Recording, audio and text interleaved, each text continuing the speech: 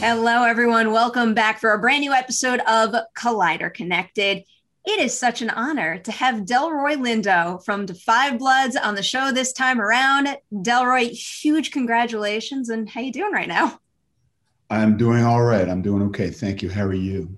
I am doing quite well because I'm mighty excited to talk to you about your filmography and, in particular, Da 5 Bloods, which we cannot be talking about enough right now. But I warned you, we like to go back to the beginning and see how your filmography has paved the way to your latest. So, really going way back here, what movies and shows were you watching when you were growing up? And now, do you find that any of those past favorites are influencing the roles that you gravitate towards today? The short answer to your question is I would not say that any of what I was watching, I didn't have a TV for many, many years when I was young. And so I don't necessarily have the tradition of watching television in perhaps the same way that quite a few other people might. So I don't really have that history, and therefore I can't necessarily make a direct connection to what I may have watched earlier in my life and how that impacts my choices now. What I will say is that actually I'm more impacted by some of the things I saw in the theater. Um, and that's had much more of an impact, a direct impact, direct and indirect impact. Not necessarily so much on my choices as an actor, but certainly in terms of my belief that I could have a career as an actor in the first place. I'm not sure if you're aware, but we just lost on the weekend a giant of the theater whose name was Douglas Turner Ward. And Douglas Turner Ward was the artistic director for many, many years of the Negro Ensemble Company in New York City. Where are you based? Where are you guys? At the moment, I am in New York. Aha, okay. So I'm not sure how, as a New Yorker or somebody who lives in New York, how aware you are of the Negro Ensemble Company and its history, but they were in the 60s, 70s, 80s, early to mid 80s, hugely influential in the theater. And in fact, when I came back to New York from studying at the American Conservatory Theater in San Francisco, the very first, I had two auditions set up. One was at the Public Theater, the New York Shakespeare Festival, and the other was, and I believe the very first audition was what we used to call a general audition for NEC. So the Negro Ensemble Company. I had seen a production, a Broadway production of The River Niger in 1973. And I've told various of your colleagues that as a result of seeing that, when I walked out of the theater, I had an enhanced sense after having witnessed a group of Black actors on stage in front of me with, I was sitting in the balcony with a group of Black people in the audience, neither of which I had seen, neither of which I had experienced at that point in my life. And it was hugely impactful for me.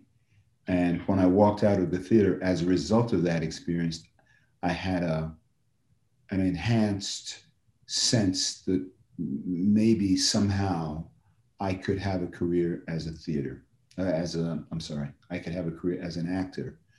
Um, so I would say some of the things I saw in the theater um, influenced me, impacted me much more directly rather than things I saw on television. So, just to make sure I have that early timeline right, when you were studying acting in school, At that point, did you have the ambition of being a screen actor, and then the general opportunity at NEC came up and it kind of put you down that path instead? Not at all. I had no sense of wanting to become a screen actor. I had a sense of wanting to become an actor. And I wanted very specifically to work in the theater because I had this sense, and I would say that I am part of a generation of theater actors that had the sense in the past. And I would say this is in the mid to late 1970s. But I would say that the ethos probably started much sooner than when I started working. And that ethos, that belief was that theater could change the world. And I certainly have modified that, that belief subsequent to that time. But I do believe that work can have an impact on, if not change the world per se, it can certainly have an impact on or in the world that one is a part of. So I wanted to become a theater actor. I was not thinking about the screen, and that desire to want to work as a screen actor came much, much later for me. So in that case, one, what sparked that initial desire? And when the first on-screen opportunities rolled around, is there anything in particular that opened your mind up to those possibilities as well, and the impact that that format can make? Okay. The various realizations and, for want of a better term, maybe epiphanies regarding the impact that working in film, working for the screen can have. I've had different realizations of that, and I'll give you a kind of an anecdote. But to your question,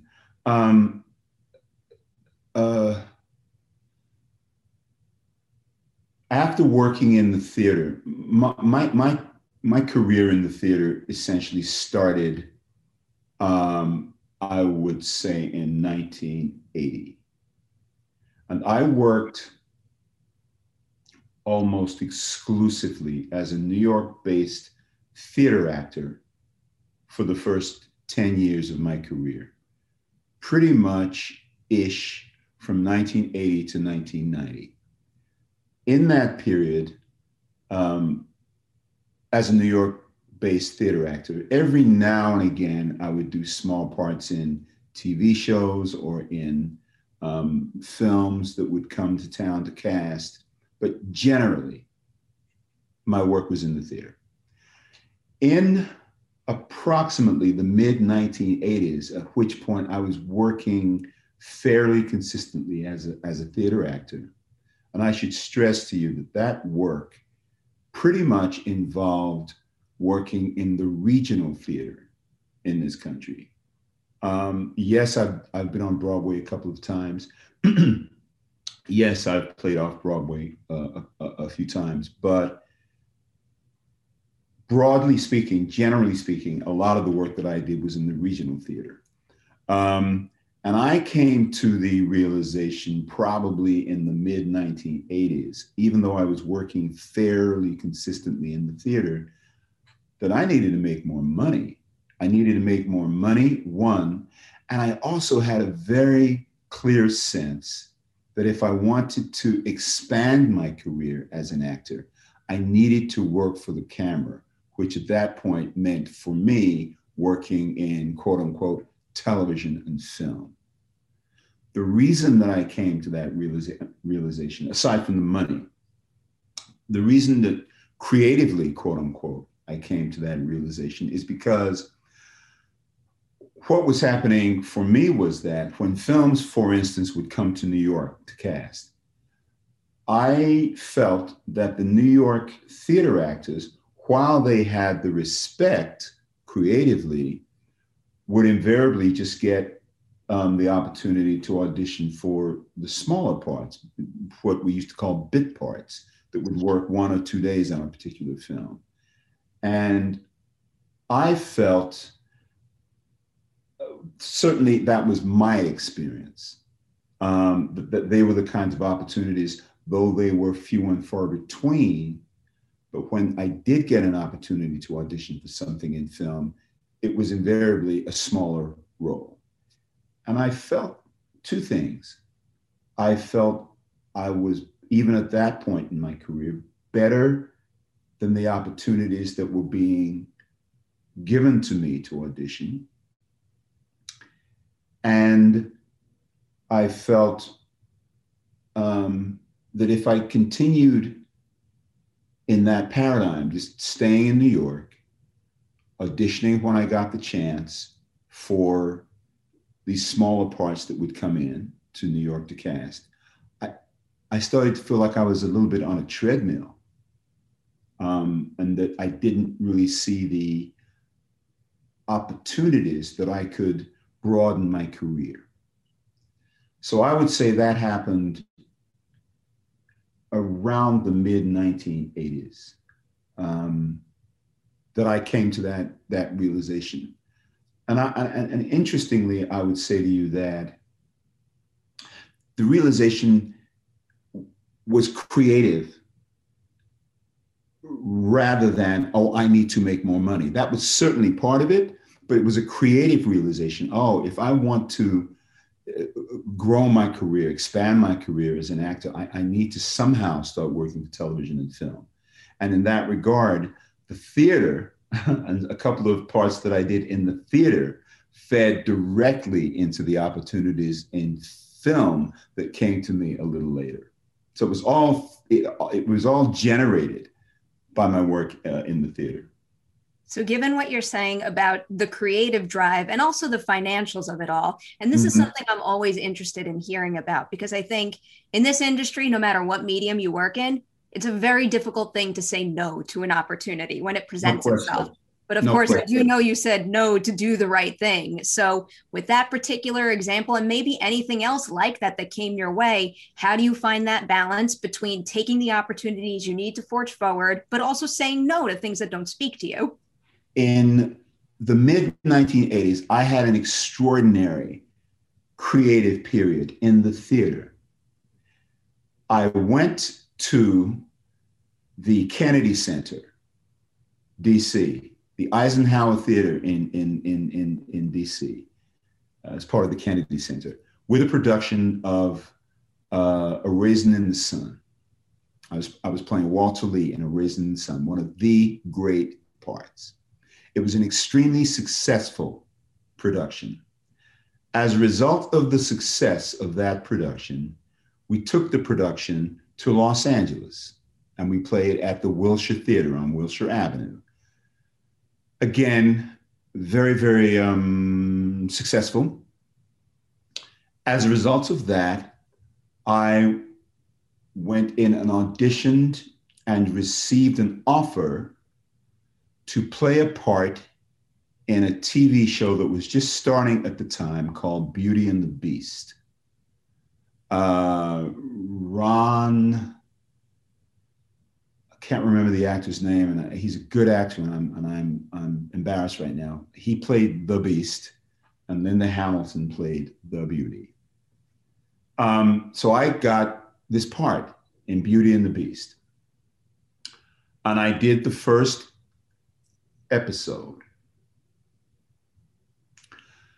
I then went back to New York, or I did an episode. Maybe, I think it was the pilot episode. But then I went to do, after doing Walter Lee in the theater, I then went to do a play called Joe Turner's Come and Gone, a brilliant, brilliant, brilliant play by August Wilson. So I had this experience of doing Walter Lee Younger in the theater. Then I did this TV show, this pilot. Then I did Joe Turner's Come and Gone. In the theater, I was being challenged to do these great parts. The character I played in Joe Turner's Come and Gone, his name is Harold Loomis, about a man looking for his wife. By extension, the play is about African descended people looking for themselves on the in America. All right. I think I did 2 productions regionally of Joe Turner's Come and Gone. I then got an opportunity to audition in Los Angeles for a film that Nick Nolte was doing, and I can't remember the name of the film, but I auditioned in New York for this film. They flew me out to Los Angeles for a callback audition. It was a bizarre experience. It was just bizarre. We don't have time to go into it, but it was just a really bizarre experience. I didn't get the part. And I remember sitting on the plane, flying back to New York, thinking about this audition that I had done. What was that? What was that? But what saved me was that I was going to do another production of Joe Turner's Come and Gone. I had that. I then got a call from the producer of Beauty and the Beast. His name was Ron Koslow. And Ron wanted me to come back and do another episode of Beauty and the Beast. And the timeline conflicted with my commitment to go and do the following production of Joe Turner's Come and Gone. And I said no. And he could not understand it. I said, Ron, I can't. Ron Koslow had been very, very gracious toward me. He wanted me to come back and do this episode. And as I weighed the creative dividend of going to do another episode of Beauty and the Beast compared to the creative dividend of doing Harold Loomis in Joe Turner's Come and Gone, there simply was no comparison.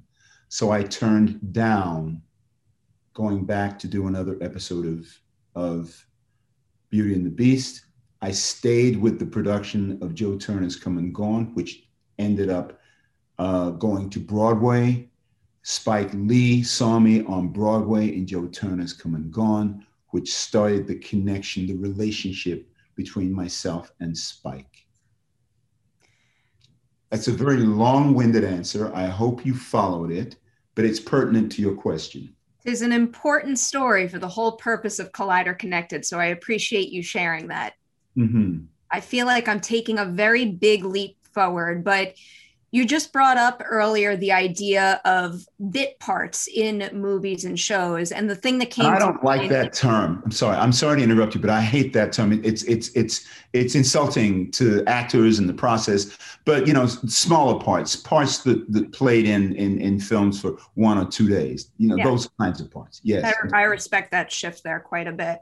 The movie that came to mind when you were explaining that was The Devil's Advocate, because I don't necessarily know how the behind the scenes of credits work, but I look at that and I wonder why you're uncredited in that movie. And I wonder if it has anything to do with the size of the role. No, it has absolutely nothing to do with the size of the role. I had worked with Taylor Hackford, the director of The Devil's Advocate. I had worked with Taylor on a film called Blood In, Blood Out. And we shot on among other locations, I shot on location in San Quentin. And Taylor called me and asked me to do this part in Devil's Advocate. And I looked at the part, and by that time, and I'm not sure what year Devil's Advocate was. 97? Okay, so at that point, I was working in film more consistently. And it wasn't that the part was not interesting. I just felt, when Taylor called me and asked me to do that, I just felt I was doing, larger parts, more substantial parts on film. And so I did two things.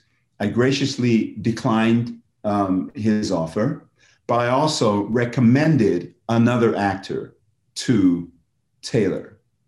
I said, Taylor, I'm going to pass on this, man, but why don't you cast, and I named an actor that I had worked with. And I said, why don't you cast this guy? He's really good. He'll be great in this part, etc. For whatever reason, it did not work. It didn't work out with that other actor. Taylor came back to me and said, man, do me a favor. I really want you to do this part. So I did it. I was very well paid for one day of work. And I don't remember the specifics of why I think the reason I am uncredited in the film is because my agent at the time, wonderful agent, brilliant agent, said, you know what, because it is a smaller part, and how are they going to, and Delroy Lindo, how are we going to figure out the billing on this? We kind of sort of couldn't figure out the billing because I was coming to the project late and maybe the and position was already taken. I don't remember, but for whatever reason, we couldn't figure out the billing. So he said, look, the work you've been doing, and at that point I had done Malcolm X, I had done Crooklyn, I had done Get Shorty, I had done Clockers. So at that point he said to me, look, people will know it's you. So just take an uncredited, do the job, do the work, and just don't take a credit. Nobody's going to say, who's that actor? I mean, they will know you. You're well known enough. You can afford to be uncredited. And I also, so that's the reason that I was uncredited. And also at that time, the mid 1970s, 1997, there was a kind of a trend of certain actors being uncredited in certain films. So that's why I was uncredited. I have to take a step back, and if I have my timeline right, it's 2 years because I watched Congo a lot. The line in this house that is repeated from that movie the most. I know what the line is. Stop eating my sesame cake. Yes. I'm totally serious in asking you this. What was that scripted, and how do you figure out how to nail the delivery of a line of dialogue like that? Because it is iconic. Yeah, it's become a thing, huh? I'm fairly certain that it was scripted. And it was another instance in which I was very well paid for literally one day of work. When I first was offered that part, I believe it was going to shoot in the Dominican Republic. And the producer said, look, will you come do this part? We're shooting in the Dominican. You can bring your wife, you can film for a day or two on the film, and then you can spend some time in the Dominican Republic. And I said, oh, great, fantastic. Yes, I'll do the part. Time evolved and we ended up shooting in Pasadena. I did get to bring my wife, but we went to Pasadena and not the Dominican Republic. But the line was scripted. And it was one of those things where I just went in and did the work that was in front of me. It was really good actors in the cast. And we just worked, and it just happened. And it's one of those things that has become, your word is iconic. It's become a thing. I'm clear it's become a thing. And it's the connection that many, many people make for my contribution to that film. It's not even that line, though. Your entire sequence, your delivery kind of carries it. I mean, liar, liar, saying more. It's like teeny tiny little things that could be insignificant like that. You make sure it becomes like an earworm of sorts because of the way you deliver it. Well, thank you. I appreciate that. And perhaps to my earlier point, right, of not referring to bit parts, I guess it's an example of how an actor, how any of us invests in the words that are in front of us in a script. And that will dictate what you get out of it as an actor in terms of the creative process, but also the potential impact on audiences. You always do that. I feel like I'm jumping so far ahead, but I want to All save right. a good chunk of time for Da 5 Bloods. But another one that really intrigues me on your resume is Up, because I don't know, I would have thought that your filmography would have been filled with voice acting opportunities. So, how did Up come along, and was voice acting something you had been interested in prior to that offer? Voice acting absolutely was something I was and am interested in prior to that offer. And it came to me, and I've never had a voice agent either. I, I've never been with an agency that pushed that aspect of what I potentially have. And I've also never had a voice agent who could do that. So the voice work that I've done has been very, very, very intermittent and sparse. But having said that, I am really glad I did Up for a variety of reasons. And it came to me. The Pixar basically, made that offer to me, and I remember them saying, how do you feel about playing a dog?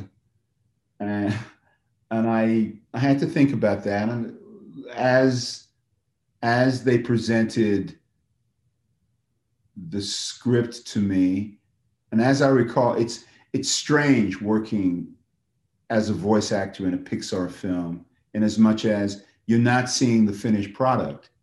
You're seeing drawings, you're seeing bits of the narrative and the material, but it's in the form of drawings. And I thought about playing a dog. Well, I guess I'm okay with it. What do you guys have in mind? And we talked about it and we talked it out. And by the time we'd had a back and forth discussion, I decided that, okay, sure, I can do that. But the answer to your question is, yeah, I'm very much interested in continuing to do voice work. I would like to see it happen. Even with all your experience up to that point, is there anything new you learned about your craft by stripping the physicality away and only being able to focus on the voice work? Great question. Yes, yes. I guess what I learned, that process involves having a dependence on the instrument and having a dependence on the imagination, my own imagination, to bring together the journey of the character. And that's not very clear. If I'm looking at a drawing, literally a drawing on a screen of what my character will potentially look like, I am then presented with the what we call the circumstances of the story at a given time, and how I am then connecting to the circumstances in the story, how I am connecting to the narrative as it unfolds. It is then incumbent on me as the creative person to flesh that out and bring to it as much emotional vitality and as much emotional life as I am able, even in that relatively bare bones setting. But what I am depending on ultimately is my own creativity to bring it alive. That's a test for any actor. It's a challenge, but I guess I don't know if I guess I learned that I am able to do that. And that does speak to, I don't know, my training, the years that I've worked, and everything that I bring to a given creative situation. I'm eager to see you do that again. I'm eager to do it again. Da 5 Bloods. I kind of think I know the answer to this one, but when you first signed on for that role, what was the part of it that required you to, I guess, do the most work in order to be able to connect to Paul fully?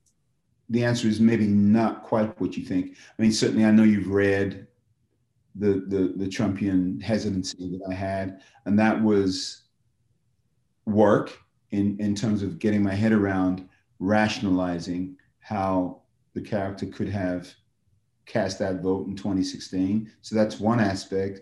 But I would say the work, there was a huge amount of work for me from the standpoint of deconstructing the condition of PTSD, which is fundamental to Paul, which is part of what, a major part of what Paul is struggling with and negotiating. And so that involved meeting and talking with vets, reading literature, and watching film. So the work there was a central part of what I call, the research process leading up to production and continuing throughout production.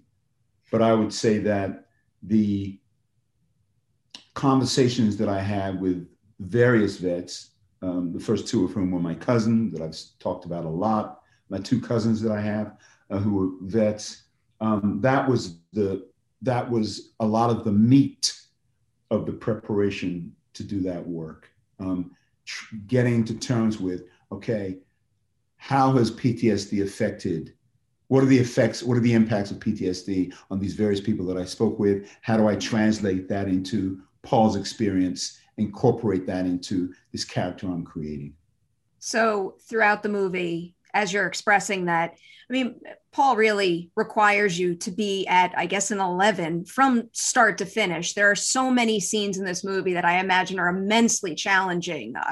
The argument with Otis, the landmine sequence, the shootouts, the monologues you deliver straight to camera. Of all of that, is there any particular one that made you circle that day on the filming schedule and say, that day is the one that intimidates me the most?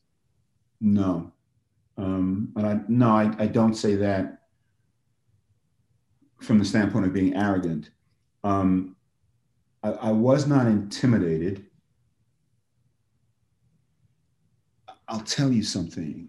I was not intimidated, because I trusted my preparation. I trusted the work that I had done to prepare.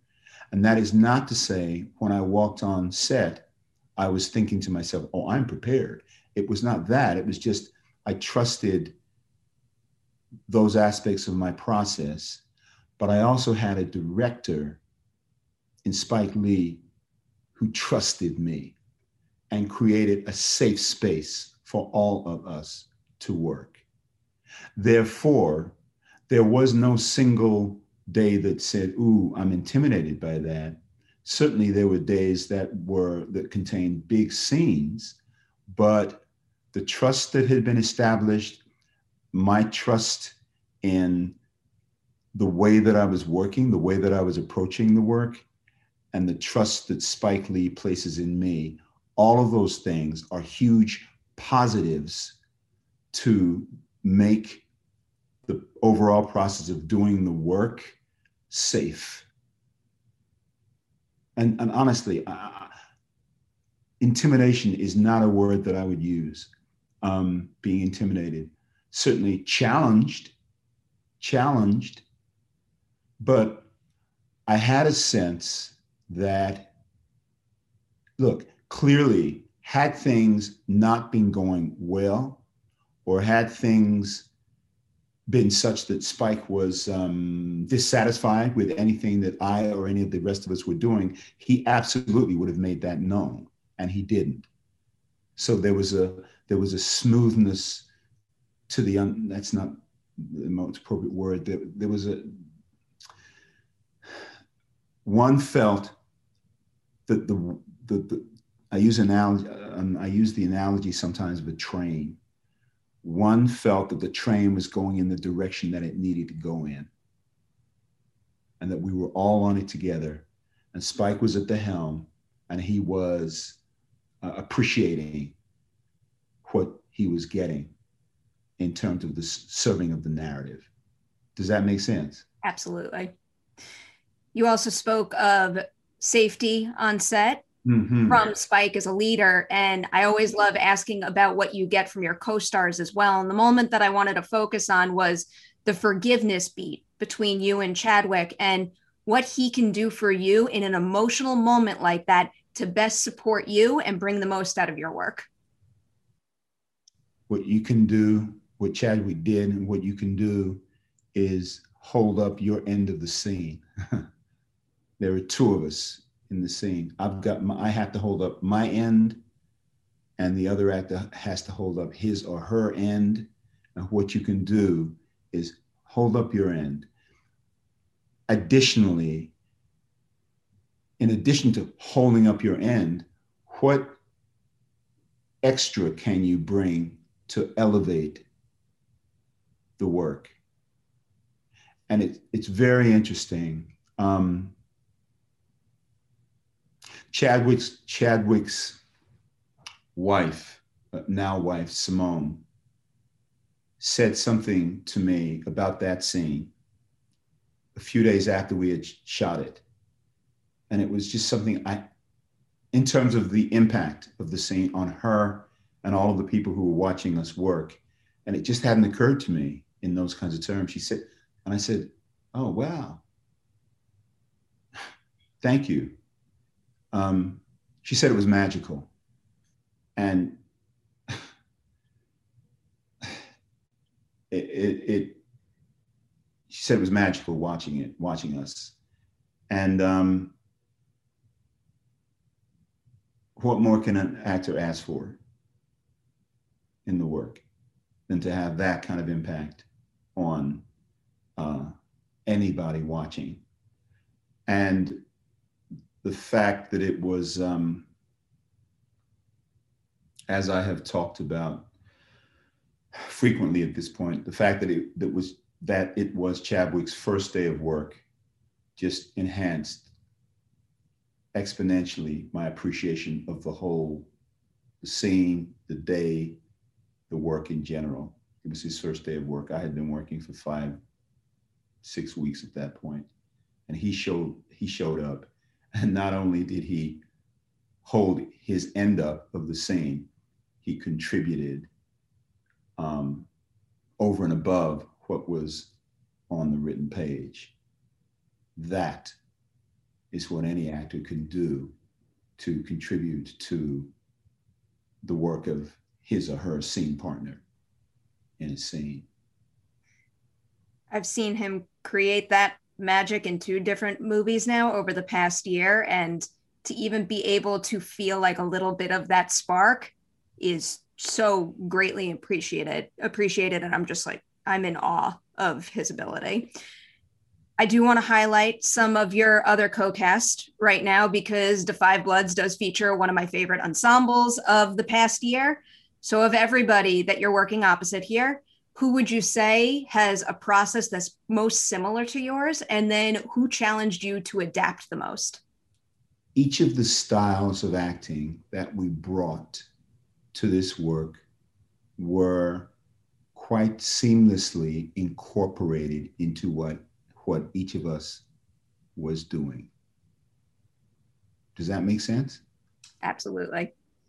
In terms of who challenged me to whose work is similar to my own, I can't answer that fully, but I will say that Jonathan Majors, before we started working, Jonathan said, hey man, can I get your number? A couple of things I want to talk to you about. And I said, sure, man. And I was in production on something else, but I said, sure. And Jonathan and I talked. And Jonathan asked me a couple of questions having to do with our history as father and son. And ironically, I couldn't answer his questions at that time because I didn't know enough about the character. I was, hadn't started quite creating yet.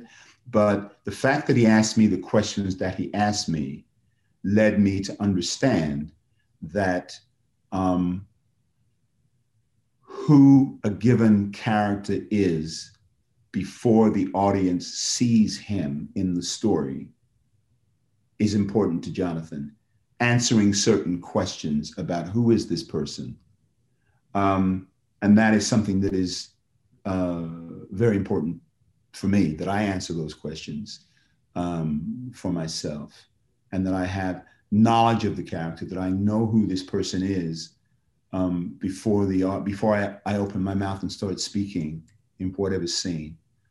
So the fact that Jonathan asked me those questions suggests to me that he has a similar approach in terms of history of the character he's playing, or certain biographical details that are important to him to answer for himself. Now, I got in the habit the last few years of asking this a lot this time of year, because personally, I can't get enough of award season. I love the opportunity to celebrate people's work and accomplishments. I love how recognition like this can open doors that weren't open before. They can inspire change. So for you personally, what does award season mean to you? Why is this time of year so special for the industry? What it means to me and why it's special to the industry are two, I think, very different things. I concur with you with regard to it's wonderful that actors get recognition for what they have done. It's unfortunate that I think it's important that it not become a competition, even though on some level we are competing. And that's the unfortunate part. But I would say that certainly from the standpoint of giving actors recognition, that's absolutely tremendous. And I'm a member of the Academy. And so many, many years during award season, I oftentimes I get to watch extraordinary work. Excuse me. And that's, really, really, gratifying, rewarding, inspiring to see the depth and the breadth, the magnitude of the talent that's out there and on display. Kind of got to be frank about this last one here, because the Golden Globes are on my mind. We're recording this interview the day after the ceremony. So I know what went through my mind when I heard the nominations. What goes through your mind when there's so much positivity and buzz and support behind you, and then not only your personal nomination, but Da 5 Bloods is nowhere to be found in that nomination list? Because it hurt me. I can't even imagine how it made you and the team feel. It reminded me that certain pockets of the industry, certain pockets of this process are still a business. And it being a business, the connection between the business and the creative aspect do not always align. And I was reminded of that very starkly, very acutely in that moment that the nominations for the Golden Globes were announced.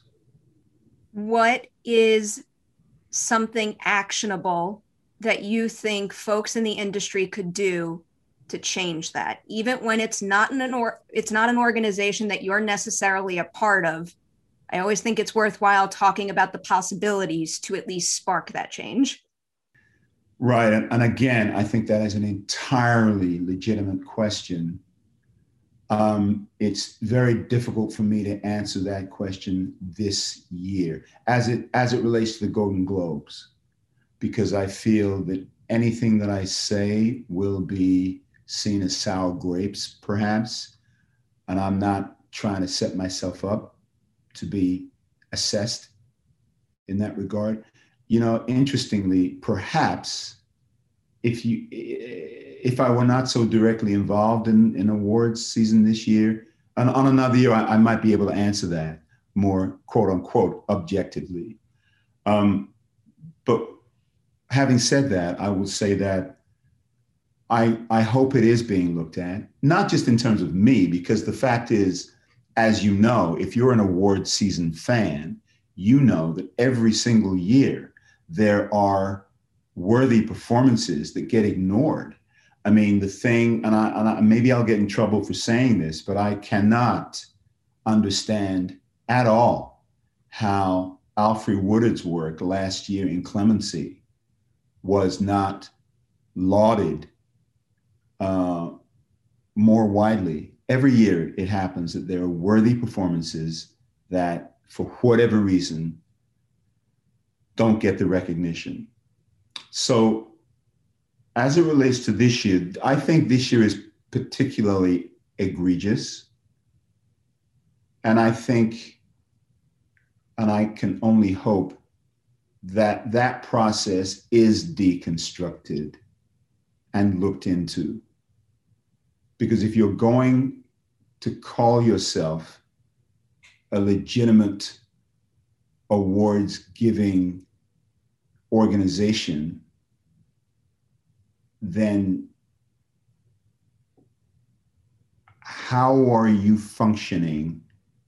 What are you recognizing, and why?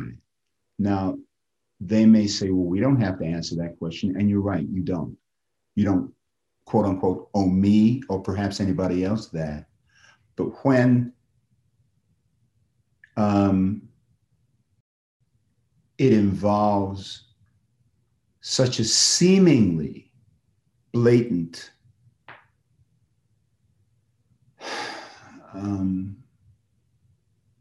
non-reaction, if you were hurt as an observer,